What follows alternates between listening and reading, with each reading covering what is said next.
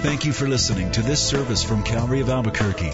It's our hope that this message will help you grow in grace and in the knowledge of our Lord and Savior, Jesus Christ.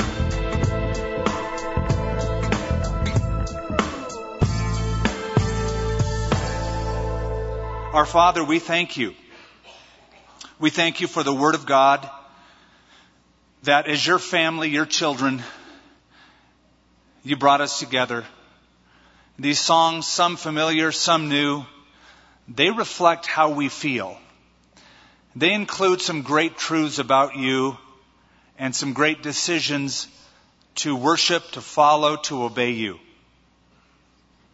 Father, I pray that you would draw us closer together as brothers and sisters, as a family of God, as a church, that this would be more than just a giant feeding, but it would be, Lord, a time where the family gathers together, considers truth, and we grow together over and in these same issues.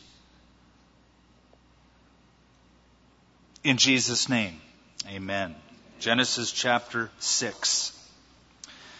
Now it came to pass, when men began to multiply on the face of the earth, and daughters were born to them, that the sons of God saw the daughters of men, that they were beautiful, and they took wives for themselves of all whom they chose. And the Lord said, My spirit shall not strive with man forever, for he is indeed flesh, yet his days shall be 120 years. There were giants on the earth in those days, and also afterward, when the sons of God came into the daughters of men, and they bore children to them. Those were the mighty men who were of old, men of renown. Then the Lord saw that the wickedness of man was great in the earth, and that every intent of the thoughts of his heart was only evil continually. And the Lord was sorry that he had made man on the earth. He was grieved in his heart. And so the Lord said, I will destroy man whom I have created from the face of the earth, both man and beast, creeping thing, and birds of the air, for I am sorry that I have made them. But Noah found grace in the eyes of the Lord. Many, many years ago, Martin Luther made a startling announcement. He said, I am much afraid that our own universities may prove to be the very gates that lead to hell. When I was a brand new Christian and I went to a local college in California, I couldn't have been more than 2 months old as a believer. I didn't know much. I was about to be challenged on my first day of school. I had a science teacher who asked if anybody in his class believed in God and believed in creation. Well, I raised my hand. I raised it up pretty high. Now, I was naive. I didn't know he had an agenda. This was all new to me. I thought higher education was fair. I didn't know it would be slanted and skewed. But I was about to get schooled in more ways than one. Well, when I raised my hand, and maybe there was a couple of other students that kind of did this, it's like, I'll move it up to like the shoulder, clavicle, and no more.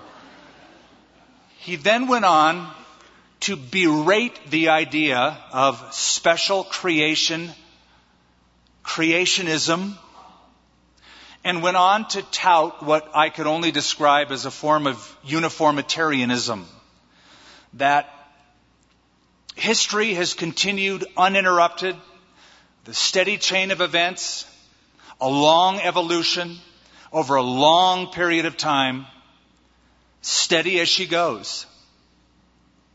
Well, it's pretty obvious that the Bible would disagree with that stance. The Apostle Peter would be one of them. Peter was not a uniformitarianism believer. He was a catastrophist. He believed that there were great catastrophes that interrupted the history of mankind upon the earth. And he writes about it in, and I'll read it to you, or you can turn to it in 2 Peter chapter 3. And you might as well put a marker in 2 Peter because we're going to refer to it twice tonight. This is the first time.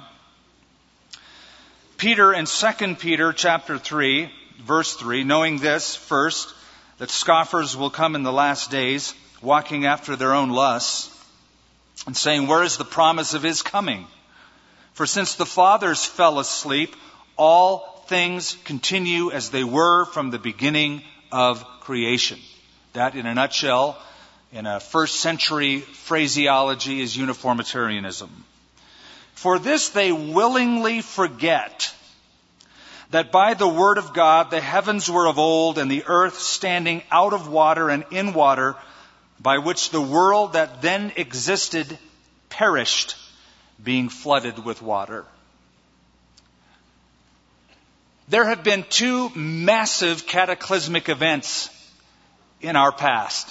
One is the creation of the heavens and the earth that was performed by God in 6 literal 24-hour days. It was created fully mature, but the second event was the Great Flood. Great cataclysmic event. The first, creation, took 6 days. The flood lasted 371 days, approximately. Creation gave us the first earth.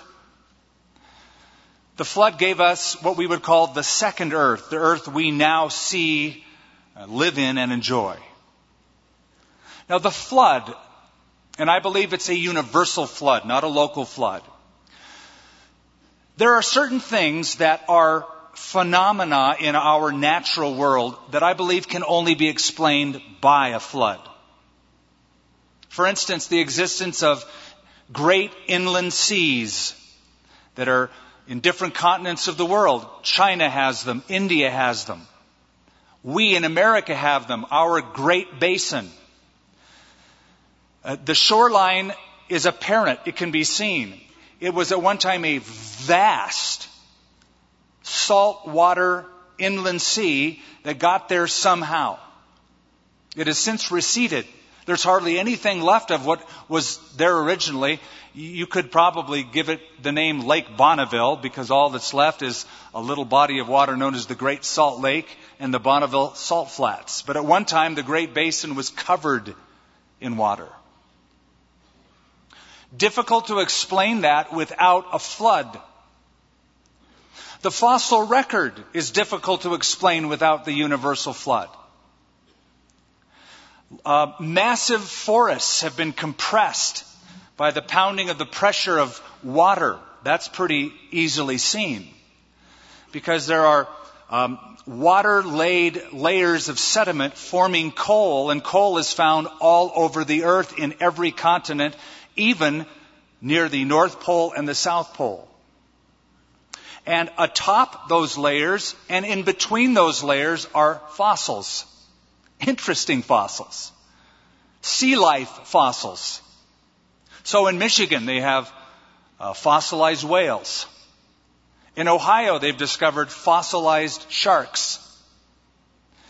In Wyoming, they've discovered fossilized fish at over 7,000 feet above sea level. Fish 7,000 feet above sea level. Well, how'd they get there?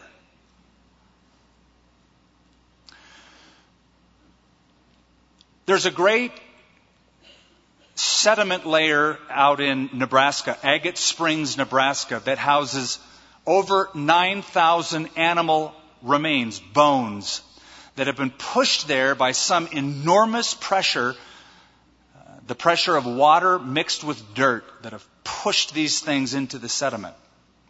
Then you have the strata layer.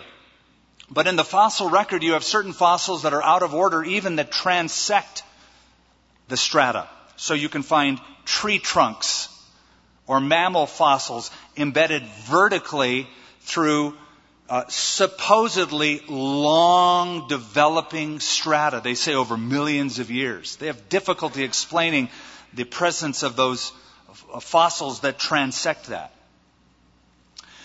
Now, in the history of mankind, in over 270 nations or tribes, you have flood stories. It's not just a biblical story.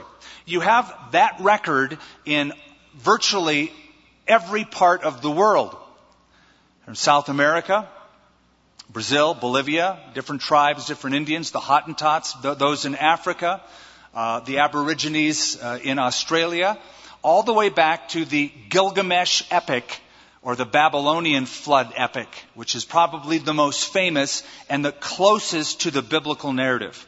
But there are 270 plus records of a worldwide flood that have existed through time.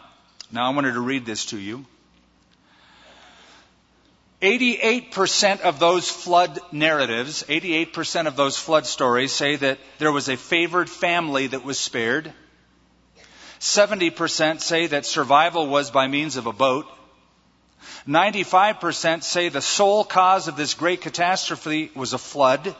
66% of these flood narratives say that it was because of man's wickedness.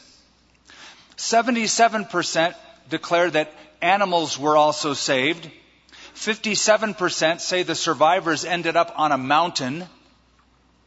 Many of them use the form of Noah's name, like the Hawaiian legend about Nu'u, instead of Noah, that's the pronunciation. Many of these flood narratives speak of birds being sent out. Many of them speak about a rainbow, and many of them say that 8 people were saved. So you get the point.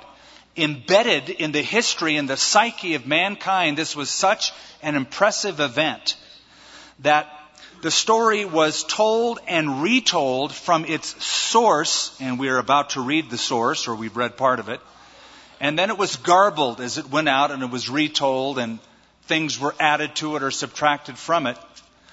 But you have pretty clear evidence of a worldwide flood, both in the written record of nations as well as in the natural phenomena that is on the earth. Now, back in Genesis chapter 6, we're going to go through and I read several verses, but we're going to go back over a few of them. And I want you to keep something in mind. I want you just as we go through this to tuck a New Testament verse, one you'll remember. Jesus said it in Matthew 24. He said, "As it was in the days of Noah, so shall it be in the coming of the Son of Man." And we're going to see no less than 5 worldwide conditions that existed at the time of Noah that I think fit in the modern era in which we live, or will. First of all, an increase in population, verse 1. It came to pass when men began to multiply on the face of the earth, and daughters were born to them. There's a book that I will recommend to you by John Whitcomb and Henry Morris. It's simply called The Genesis Flood. It takes the first 11 chapters of Genesis and dissects them from a scientific creationist standpoint. It's 500 pages, I'll warn you. Whitcomb and Morris took the genealogical record of Genesis 5 and the longevity that is written about in Genesis 5, the average number of kids recorded, extrapolated that out. Now, we're not surprised there's a population increase because people lived so long. And you, as a couple, could have lots of kids in 900 years. And grandkids and great-grandkids and great-great-grandkids, and you're just still getting started. So Whitcomb and Morris took the genealogical tables of Genesis 5, average number of kids, and said that within 18 generations, easily there could have been 774 million people on the earth. And that by the time of the flood, there certainly could have easily been 1 billion people on the earth, and perhaps significantly more. Now just think about that. You've got a couple of scientists, in fact you have more, that would say at the time of the flood there was 1 billion people. Do you know how long it took us to get to 1 billion people after that? After everything was destroyed at the flood? We didn't have 1 billion people till the lower to mid 1800s modern history. Some say 1804. The records are a bit skewed, but 18-something. We had 1 billion people on planet Earth. Now, at the time of Jesus, there was no more than 250 million people on the Earth. In the 1800s, now 1 billion people on the Earth. By 1927, we now had 2 billion people on the Earth. By 1960, we now had 3 billion. By 1975, 4 billion. By 1988, 5 billion. By 1998, 99, 6 billion. Now there's 6.7 billion people on the Earth. You can see the exponential increase. It's a shorter amount of time to produce that many people. We have greatly multiplied on planet Earth. There's a lot of people on this little globe of dust floating in space. The best estimates is that by the year 2051, there will be 11 billion plus people on the Earth. How will they be sustained? So that's number one. There was a huge population increase on the land. That's significant because Noah stood alone against everybody else who wasn't following God. Noah walked with God. He found grace, we read, in God's sight. Second, there was sexual depravity and an increase of it. Verse 2, the sons of God saw the daughters of men that they were beautiful, and they took wives for themselves of all whom they chose. And the Lord said, my spirit shall not strive with man forever, for he is indeed flesh, yet his days shall be 120 years. Now, that doesn't refer to the lifespan of an individual being 120 years, because it didn't pan out that way immediately after the flood. It took a while after that canopy was broken up to reduce the lifespan. This is simply a statement that mankind has 120 years before the judgment of the flood comes upon planet Earth. That's the warning. 120 years of grace. And then God said, I'm going to judge the earth. And there were giants on the earth in those days. The Hebrew word Nephilim. Some of you have heard that term, Nephilim. It means literally fallen ones. And also afterward, when the sons of God came into the daughters of men and bore children to them, those were the mighty men who were of old, men of renown. There are three views as to what this means. It's a difficult text to unravel. In fact, whenever I have done question and answer programs on the radio, no matter where it's been, this is one of the questions that will inevitably come up. Who were the sons of God? Who were the daughters of men? There's three views. You can take your pick. Number one, that these were fallen angelic beings that cohabitated or copulated with human women and produced this freakish race of Nephilim, giants. View number two, it was the godly line of Seth marrying the ungodly line of Cain, sons of God and daughters of men. Sethites and Cainites, not Canaanites, Cainites. View number three, that these were rulers, despotic rulers, who married women and basically were enlarging their harem. Those are the three views that are postulated. All three of them have merit. Before you discount any of them, at least give them a hearing and then make your decision. Now, what's interesting about the first view, that they were fallen angels, is that seems to have been the view of some of the ancient writers, even biblical writers, perhaps. It would seem that Peter in 2 Peter chapter 2 and Jude in that little book of Jude in the New Testament, verse 6 and 7, alludes to the judgment of the flood as something that, at least in part, was because something that happened when angels sinned. I just want you to look. So we've already looked at 2 Peter. Let's turn back there. 2 Peter, this time, chapter 2. Just two verses. Verse 4 and 5. 2 Peter 2. For if God did not spare the angels who sinned, but cast them down to hell and delivered them into chains of darkness to be reserved for judgment, and did not spare the ancient world, but saved Noah, one of 8 people, a preacher of righteousness, bringing in the flood upon the world of the ungodly. Let's stop there. If you have a New Living Translation, and you were with me when I read Genesis 6, it read very differently. I'm going to read it to you. Now, this is a modern translation put out just a few years ago. Genesis 6 in the New Living Translation. When the human population began to grow rapidly on the earth, the sons of God saw the beautiful women of the human race and took any that they wanted as their wives. Verse 4, in those days and afterward, giants lived on the earth. For when the sons of God had intercourse with human women, they gave birth to children who became the heroes mentioned in legends of old.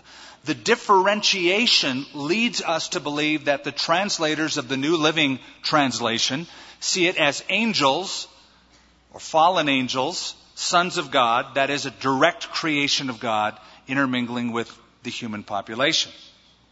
Now, to complicate things even more, did you know that the translators of the Septuagint version, the Hebrew text of the Old Testament written into the Greek text about 250 BC, that the Septuagint authors translated sons of God as angels? In their translation, 250 BC, they acknowledged that the sons of God meant angels, and here's why.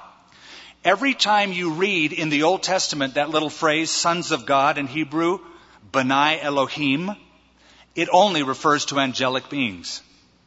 And twice to fallen angelic beings. In the book of Job, chapters 1 and 2. And Satan appears with the sons of God, and they give an account to the Lord.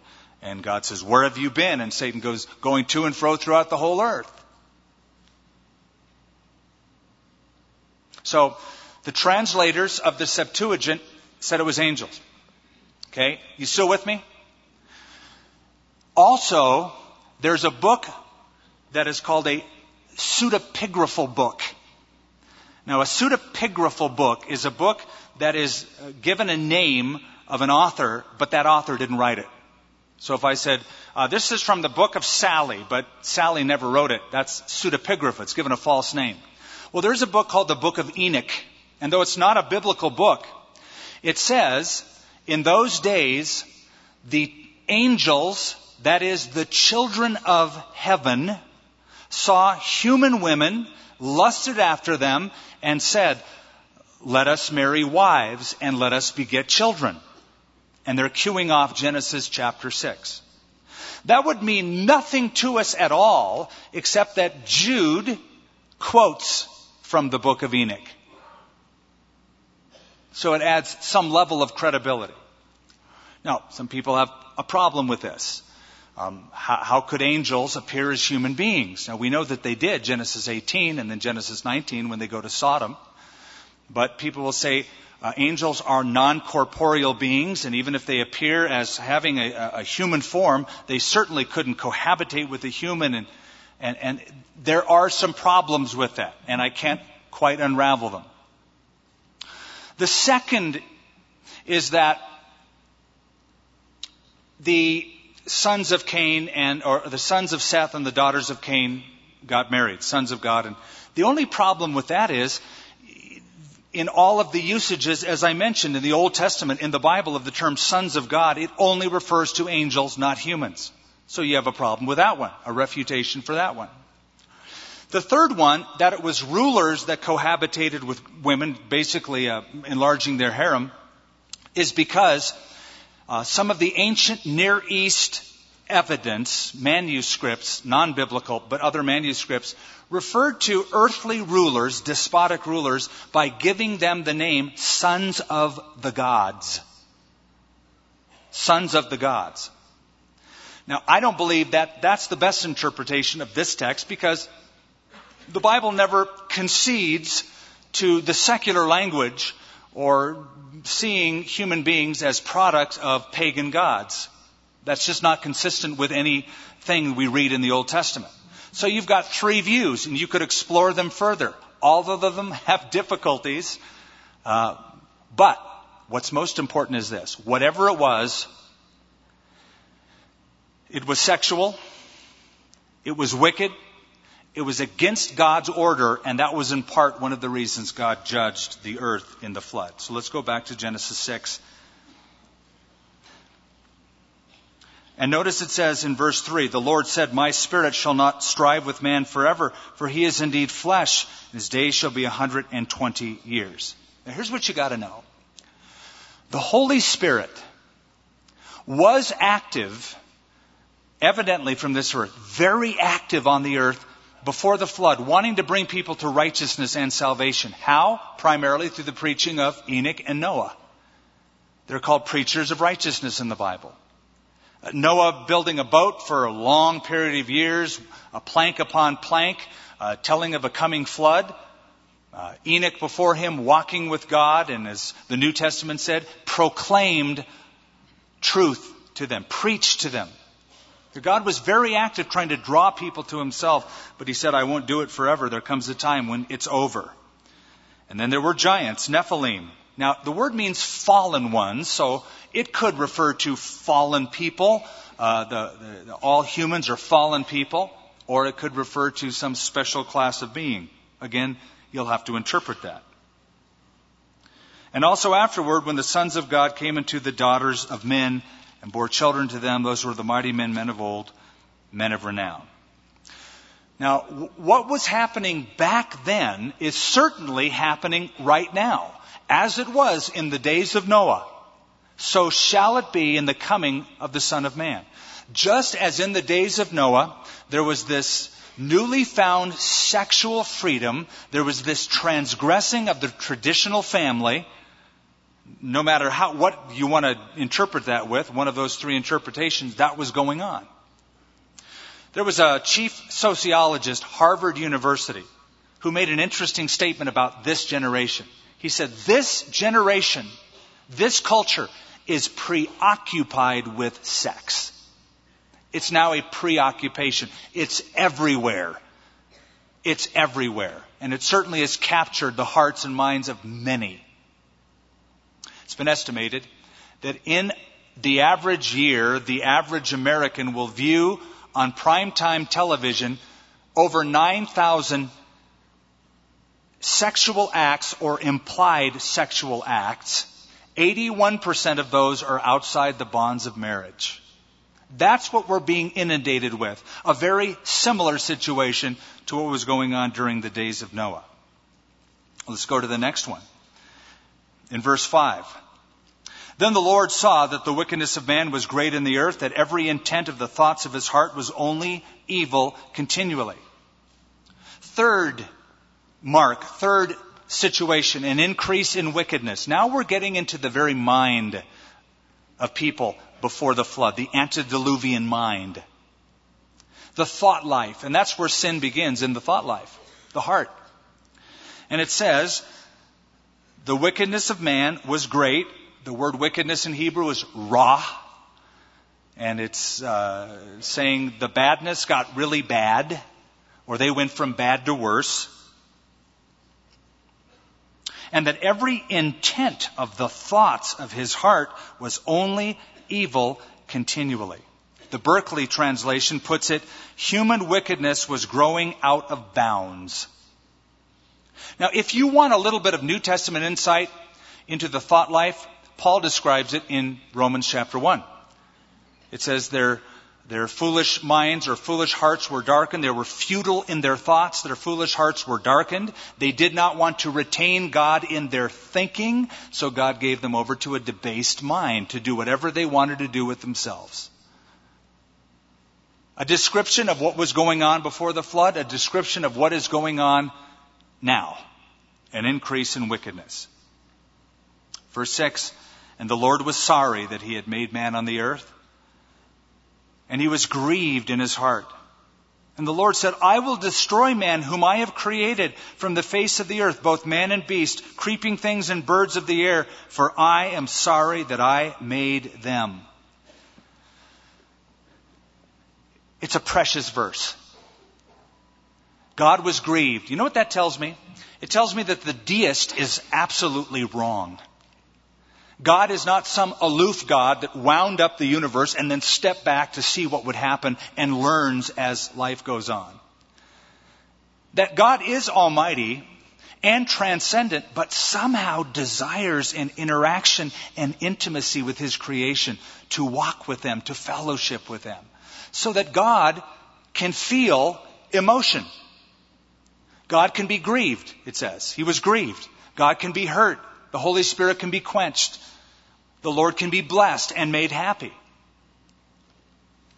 Now, it's difficult to describe exactly what this emotion is like. Theologians have a term for it, if you're interested. They call it anthropopathism. And anthropopathism is describing God using human emotion. And to what level you can make that correlation is difficult, and for our purposes, we don't need to get into that. Just know that God feels deeply when His creation goes the opposite direction than what He intended them to go. And so He was sorry that He made man. And the Lord said, I will destroy the earth.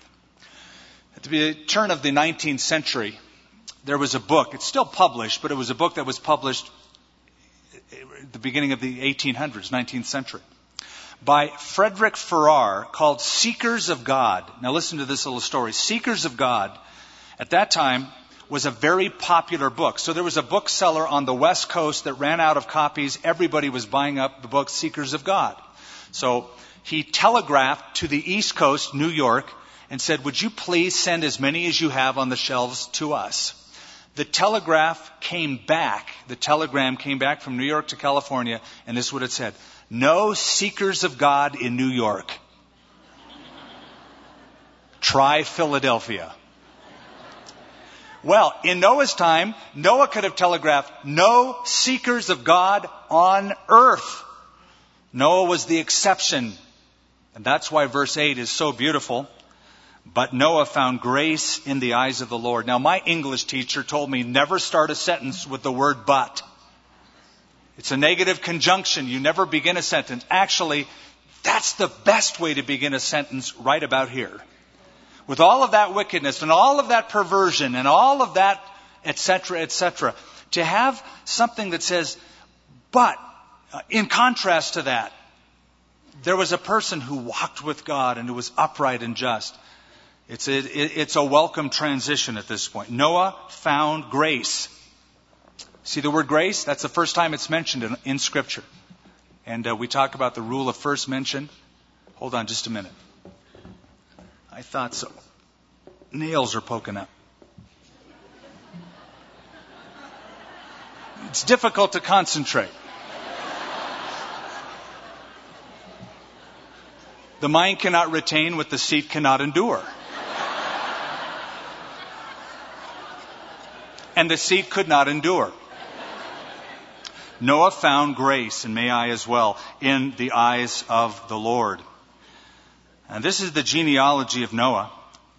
Noah was a just man, number one, perfect, the Hebrew word tamim, which means filled with moral integrity. In other words, what you see is what you get. He was on the inside, what you see on the outside. He was true, through and through. That's the idea of the word tamim, complete, perfect. He was a just man, or righteous, perfect, complete, moral integrity in his generations, and Noah walked with God. One of my favorite scriptures is 2 Chronicles 16.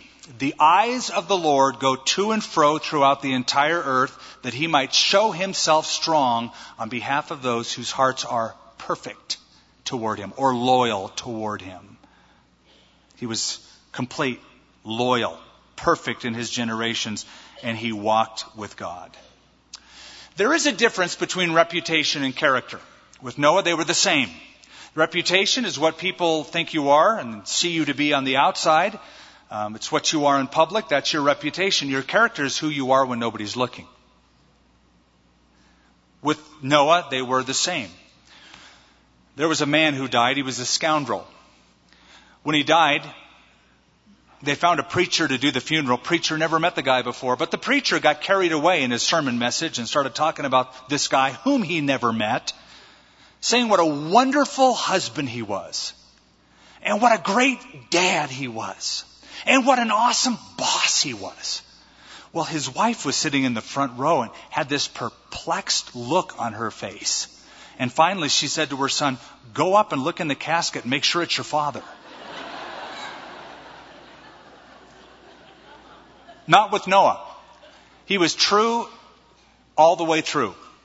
Complete. He walked with God. And what saves Noah and his family from the flood is the same thing that saved Enoch from the judgment, and why he was taken off the earth, because he walked with God, and thus Noah walked with God. And Noah begot 3 sons. Now mark who they are. They'll be important in chapters to come. Shem, Ham, Japheth. You'll need those names because they will be divided up genealogically in chapter 10. And so I can abridge chapter 10 when I get to it. It's another long list of names, the table of nations. Know this. Shem became the father, and the descendants were the Semitic races. The Shemites were the Semites. You've heard of anti-Semitic. The idea comes from Shem. They settled in the land they were the Hebrews. They also settled in a lot of the lands around the Near East. They were the sons of Shem and daughters of Shem. Ham were the Canaanites that inhabited the land of Israel before Israel got there. They were the Canaanites, the original occupants. Parts of Egypt and Africa is where the Hamites settled. Now Ham, you'll discover, when after the flood Noah gets drunk and he's lying in the cave exposed, he goes in and sees it and broadcasts that to everybody, saying, "Yeah, you wouldn't believe what I just saw. I just saw my dad drunk in the cave without any clothes on." Now, because of that embarrassing moment, when he wakes up, Noah will curse Canaan, the son of Ham, and make the Canaanites to be the servant of the Shemites because of that event, which has been the case historically. And then Japheth. Japheth was the father of those in Media, Persia, Germany, Russia, the Gauls, the Greeks, some of the Roman tribes, etc. You just keep that in mind when you get to chapter 10. The earth was also corrupt before God, and the earth was filled, verse 11, with violence. There's the fourth mark. Violence increased in the land. And we've seen how it started. Cain killed Abel. It's the first human murder. Then Lamech killed a young man for hurting him. We read that in chapter 4. And by this time, it's now become an epidemic. We talked about this film Shattered before the Bible study. When we were filming for that, it was interesting. I did an interview of a man who was the father of one of the young boys that was killed at Columbine High School. And we did the interview up on a hill overlooking the library of Columbine where his son was killed. I'll never forget what he told me. He said, "I feel responsible for my son's death. I placed him in the environment of a secular school that taught him survival of the fittest, the evolutionary theory, the secular theories of man. And survival of the fittest, that the stronger will get rid of the weaker. And these 2 boys who killed all of those children simply took the teaching that was taught to them by their teachers to its logical extreme. In fact, in the basement tapes that he went through in the documents, that's what they kept saying. Evolution, survival of the fittest. We're the fittest. We will destroy the weaker ones. They took the theory to its logical conclusion and killed whom they deemed to be the weakest. There is an epidemic of violence in our culture. It's evident by what people watch, by what people will let themselves be entertained by. It's evident in the statistics, 20,000 people a year in our country, a murder every 24 minutes in America. That's what we're dealing with. It's rampant, like in the days of Noah. So the Lord looked upon the earth. Indeed, it was corrupt. All flesh, verse 12, had corrupted their way on the earth. And the Lord said to Noah, "The end of all flesh has come before me, For the earth is filled with violence through them, and behold, I will destroy them with the earth. Make yourself an ark of gopher wood. Make rooms, or literally nests, in the ark. Cover it inside and outside with pitch, something that would resist water, and seal it. And this is how you shall make it. The length of the ark shall be 3 cubits, 100 cubits, shall be 300 cubits, its width 50 cubits, its height 30 cubits. You shall make a window for the ark. You shall finish it to a cubit from above, and set the door of the ark in its side. You shall make it with a lower, second, and third decks. So God gives sort of a blueprint to Noah, and it's obvious why. Noah didn't know anything about building boats. This was a huge undertaking. Nothing like this had ever been built. Noah didn't understand the displacement of solid objects in water, that if you have something solid and it weighs slightly more than the same amount of water, that it's going to sink unless you displace the water by moving its weight around, hollowing it out, so to speak. He didn't understand that. God, of course, knew it and just gave him the directions, how big it's supposed to be. Okay, this is how big it was in our vernacular. 450 feet long, that's 1.5 football fields long, 75 feet wide, that's 7 parking spaces wide, 45 feet tall, that's 3 or 4 stories, 4 ancient stories, probably 3 modern stories. So there were 3 decks, it says, 3 decks, spaced 15 feet apart. Again, Dr. Henry Morris and John Whitcomb, in their fabulous book, The Genesis Flood, calculated that there would be 100,000 square feet of deck space in the ark. There would be 1.4 million cubic feet of storage space in that boat. Or the equivalent of 522 normal size train cars. 522. And it could easily accommodate 125,000 animals, or 125,000 animals the size of sheep. Now, some were bigger, some were smaller. According to Whitcomb and Morris, at the time of the flood, there were less than 17,600 species of mammals, birds, and amphibians that were on the earth. So you need to double that because you have 2 of each, male and female, for procreation and reproduction. So you need space for 35,000, but they had to have 5 of the clean animals because 371 days after the flood started, it would end, and he would be out sacrificing to the Lord of those cadre of animals. So, according to Whitcomb and Morris, there were no more than 79,000 animals on that ark. And given its size, there was plenty of room because it could accommodate 125,000 animals the size of sheep. So, it was big enough, and it was stable enough. Though it doesn't look like much, as you can see from some of the drawings that were put up. It's basically a large box, but it was stable. In fact, it's the same dimensions as many a modern either aircraft carrier or cargo boat. In fact, there's a British ship called the Dreadnought that is almost identical in proportion. Identical. There's an American cargo ship that was called the USS New Mexico.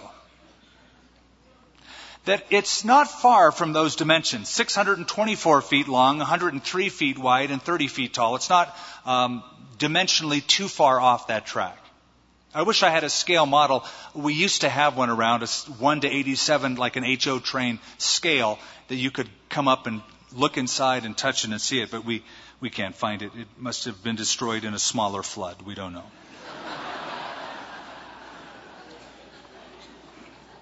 Okay. Verse 16, you shall make a window for the ark. Praise God for the window. Can you imagine the stink of that many animals, a floating zoo for a year? And you would need a clear story window that would go, it's 18 inches all the way around. something to collect rainwater for survival, and something to get rid of the smell. So praise God for the window. You shall set a door on the side. You shall make it with the lower, second, and third decks. And behold, I am bringing floodwaters on the earth to destroy from under heaven all flesh, in which is the breath of life, and anything that is on the earth shall die. But I will establish my covenant with you, and you shall go into the ark. You, your sons, your wife, and your sons' wives with you. So a total of 8 people went onto the ark and were saved. And what we see here is the 8 from which the Redeemer would come. The earth was destroyed, and all of the things that happened to the human race that brought the judgment was all because of Genesis 3:15. Remember that? God said, I'm going to bring a Redeemer who's going to crush the head of Satan.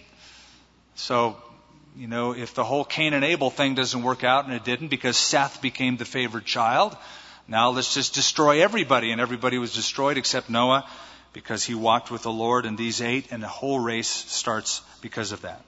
Verse 18 is important. I will establish my covenant with you. This is the first mention of the word covenant, and we're going to point this out in the Scripture. When you get first mentions of something, it's important. And you're going to find the word covenant is an important concept throughout Scripture. It's the Hebrew word berit. And it simply is an agreement. It's a platform by which God can interact with man. There were 2 types of covenants in the ancient world. One was called a parity covenant. Parity. Parity simply means equal. And so this was an agreement between 2 people who were equal. So Abraham makes a covenant with Abimelech of Egypt. That's a parity agreement. They were equal. One was the king of a local area, and Abraham was a sheikh or a notable gentleman. They made a covenant that was equal because they were on the same par. The second form of ancient covenant was the suzerainty covenant. Suzerain is a word that means a superior over an inferior. So if you have a king that reigns over a vassal state, that's that kind of a covenant. The covenant that God makes with man is that kind of a covenant. God is superior and makes covenant with people, and you'll find different forms of covenant throughout the Bible until we get to this covenant, the new covenant, which is an unconditional covenant. And I'll describe more of what those different kinds of covenants are. Don't want to overwhelm you in one night. We'll just leave it there and go on. Of every living thing of all flesh, you shall bring 2 of every sort into the ark to keep them alive with you. They shall be male and female, of the birds after their kind, of the animals after their kind, of every creeping thing of the earth after its kind. 2 of every kind will come to you and keep them alive. Now this answers another question that people have. That is the problem of getting all those animals there. It's not like God said, okay, now Noah, you're going to have to do a lot of walking, dude. You got to find all those animals. No, they're going to come to you. Just like God could put some little wire, some GPS chip sort of, just send a signal for them to come to Him. Now understand that if there was a canopy around the earth that brought the leveling of temperatures worldwide, like we have talked about and suggested in previous studies, then the animals on the earth would not have been as widely dispersed as they are in our day. They would all, since the relative temperature of the earth would be the same everywhere, you'd find those species that He brought on the ark close by. And so those close by could come on the earth and the rest would be destroyed. Those would be saved and regenerate the earth. But they will come to you, verse 20. Verse 21, and you shall take for yourself of all food that is eaten, you shall gather it to yourself, and it shall be food for you and for them. Thus Noah did according to all that God commanded him, so he did. In Hebrews 11, we have a little bit of a comment on this. It says, by faith, Noah built an ark to the saving of his household. He was moved, the Bible says in Hebrews 11, with godly fear, the fear of the Lord, to build an ark to the saving of his household. Now, in building the ark, he demonstrated his faith. He says he did it by faith. I suppose to get out there and nail one plank to another, day after day, month after month, year after year, and say, there's a flood coming on the earth, would be quite a demonstration of faith. Because as he hammers the first nail, I'm sure he's thinking, what am I doing? This is nuts. But then, when his neighbors would say, Noah, what are you building? I'm building a boat. Yes, we can see that. Now we want to know why and why it's going to be so big. Well, God told me he's going to send a flood. Oh, so God speaks regularly to you, huh? Well, I do walk with the Lord, and the Lord did tell me he's going to judge the earth. No, what have you been smoking lately? Or what are you into lately? It would be quite a demonstration of faith to build that and to bring that message year after year, 120 years until the flood did come on the earth. And those first, second, and third days of rainfall would change their minds. So, thus Noah did, according to all that God commanded him, and so he did. I'm going to throw this in. This is the fifth condition worldwide that was going on at the time of Noah that I think is going on now. And we'll bring that into the prophetic picture as it was in the days of Noah, so shall it be in the coming of the Son of Man. Unheeded preaching. Unheeded preaching. Noah preached year after year, and yet only his family entered the ark. Nobody else listened to him. There's not even a record that when the rain came and the water started filling up the local areas, that somebody banged on the door of the boat and said, please let us in, we believe. I'm sure God would have spared them if they would have. There's no record of that. Unheeded preaching. Preaching year after year. Nobody listens. Nobody wants to apply. Nobody wants to also demonstrate that faith as he did. Now I have a question. I want to throw this in as we bring to a close. We're going to close on time. Praise God. Do you think that Noah theologically was conservative or theologically liberal? And please understand, I'm not talking politics here. I'm talking theology. A liberal theologian is somebody who says, I don't believe in the literal interpretation of the Bible. I think it's all figurative and it's all really just sort of, it meant to mean something else. It's all an analogy. It's all a myth. It's all an allegory.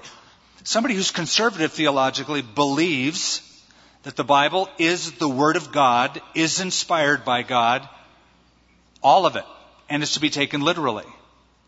Do you think Noah was literal in his theology when God gave him the exact dimensions of the ark? Or do you think Noah said, well, actually, that could be an allegorical number that could mean so many things? I think he was believing the Word of God literally. I think he was very, very conservative in his theology. And he was going to make it exactly the dimensions God told him to.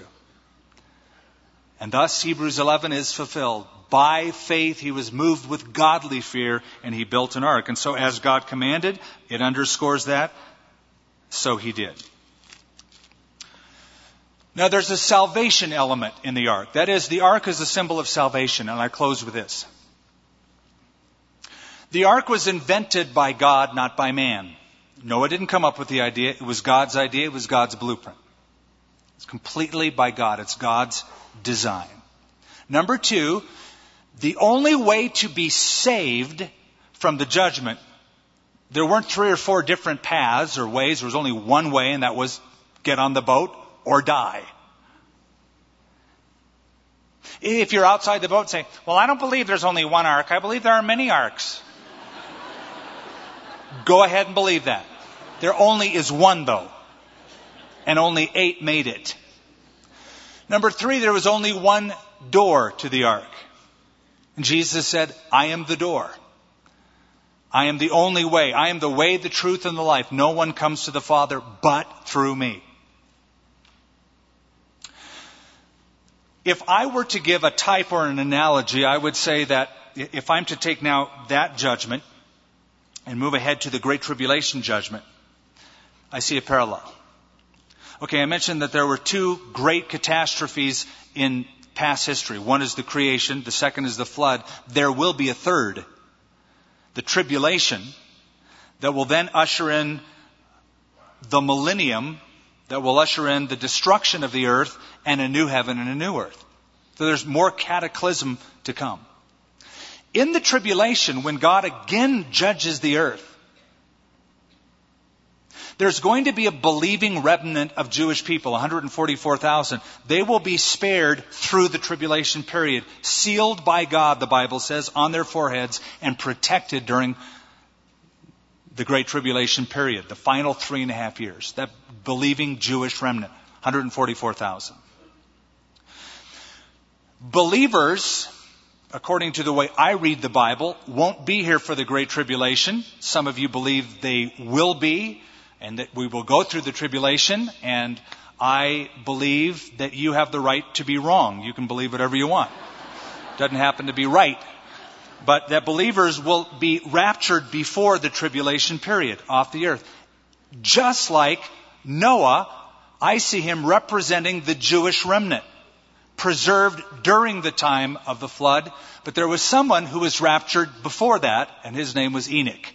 He walked with God, and he was not, for the Lord took him. And what the Lord did in the past, I believe the Lord will do in the future, and take those who walk with him, who are his children, saved by grace by the blood of Christ. So salvation is up to us now. He says there is the way, judgment is coming, it can be escaped, but you got to get on board. And you can only come through one door, and that's through Jesus.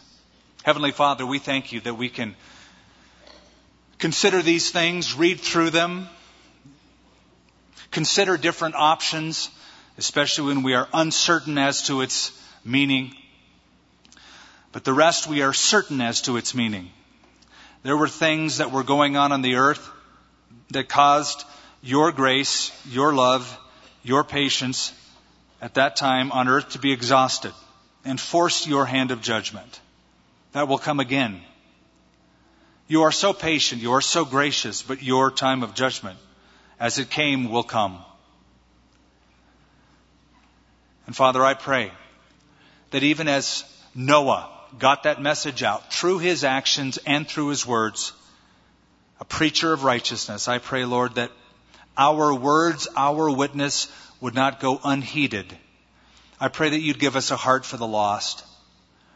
I pray, Lord, that we would reach out, engage in conversations, and by our words and by our lifestyles, bring many into the ark of the salvation that comes through Christ. For we ask it in Jesus' name. Amen. Thank you for listening to this service from Calvary of Albuquerque. If you would like more information about what you've heard in this message or about Calvary of Albuquerque, please visit our website at www.calvaryabq.org. If you have made a decision to follow Christ or would like someone to pray for you, please leave a message with our Prayer Watch line at 505-344-3658. Thank you, and God bless.